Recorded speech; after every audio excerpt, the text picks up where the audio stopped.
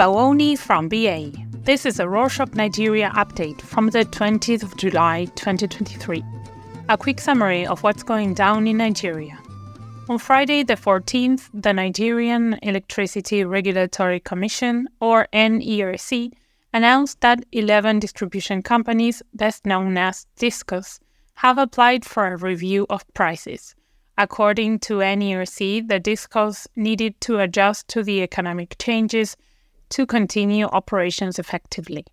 Recall that some DisCos said they would increase by 40% electricity prices from the 1st of July.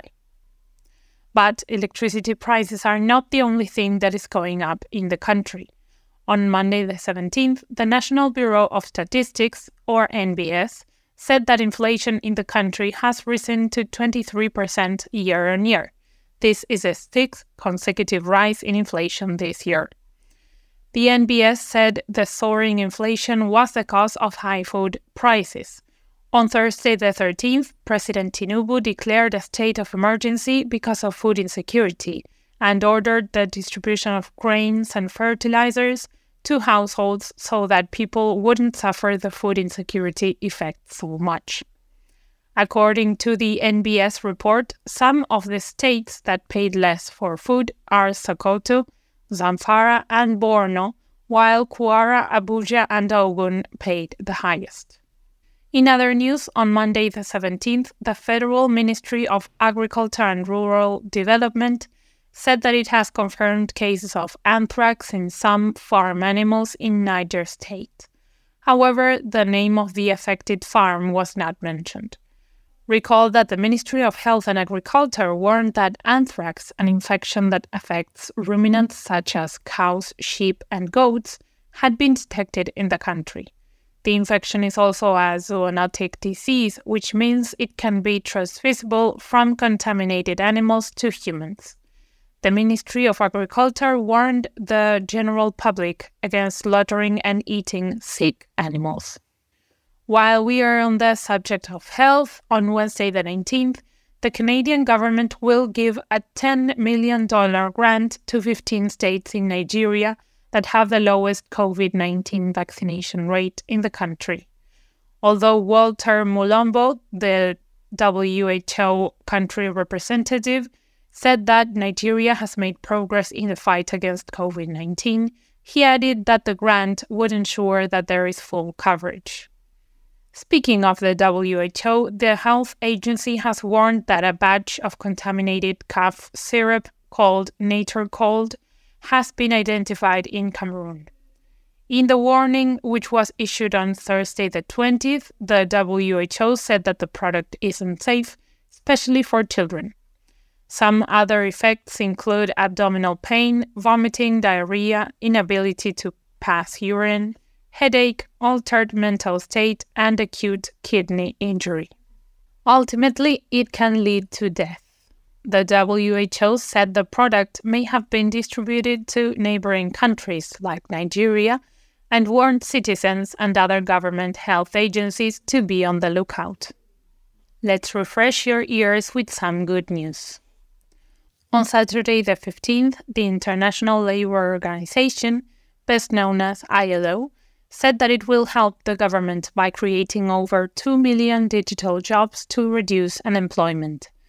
Vanessa Fala, ILO's country director for Nigeria, Ghana, Liberia, and Sierra Leone, said that the digital economy has become a key part of Nigerians' daily lives and has provided citizens with more opportunities. In another foreign development, on Tuesday the 18th, the Central Bank of Nigeria, best known as CBN, announced that it has signed financial technology collaboration agreements with the Central Bank of Egypt. The CBN said that the partnership aimed at deepening cross-border regulatory collaboration, information sharing, innovation boost, and regional technology investment growth. Meanwhile, it's been rocky in the world of politics. On Thursday the 13th, the Senate and House of Representatives allocated 70 billion naira, about $90 million, to themselves, saying that it was in favor of a new law. The decision was called into question, especially as it was taken a few days after President Tinubu got approval to borrow $800 million as a form of palliative to be distributed to 12 million poor households to lessen the burden of the petrol subsidy removal. Recall that Tinubu said each household would get 8,000 naira each, roughly $10.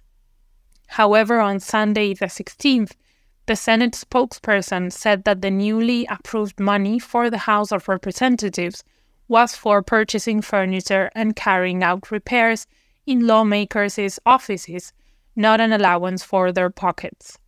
However, many Nigerians have still continued to frown on the actions of government officials, saying that it is a misappropriation of funds and that more important things need to be done for the country with such a huge amount of money. Since we mentioned the palliative for poor households, Tinubu has ordered the immediate review of the proposed 8,000 naira cash transfer to poor Nigerians.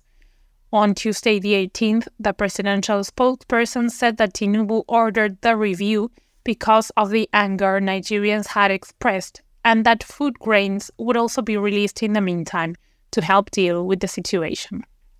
Meanwhile, on Tuesday the 18th, oil marketers increased the pump price of petrol at filling stations to over 600 naira, about 77 US cents per liter in Abuja, and over 500, about 64 cents in Lagos. The product's new cost was significantly higher than the previous pump price of about 500 naira per liter in Abuja. Recall that transport costs rose by over 100% in May when Tinubu announced the removal of the petrol subsidy. Reacting to the recent development on Tuesday the 18th, the Nigerian National Petroleum Company Limited said that the increase was due to market forces and not a shortfall in the supply of petrol. Also on Tuesday the 18th, the Global Passport Ranking Index rated Nigeria as the 90th country on the list with visa-free access to other nations. The report released by Henley and Partners was based on exclusive and official data from the International Air Transport Association. According to the report, Nigeria ranked 19th alongside South Sudan with visa-free access to only 46 countries. Nigeria also ranked 5th lowest on the list of African countries with visa-free travel access, while Singapore was rated as the most powerful. And to wrap up this edition, Sonny Ekono, Executive Secretary of the Tertiary Education Trust Fund, or TET Fund, said that over 137 scholars sponsored abroad by the fund haven't returned to Nigeria.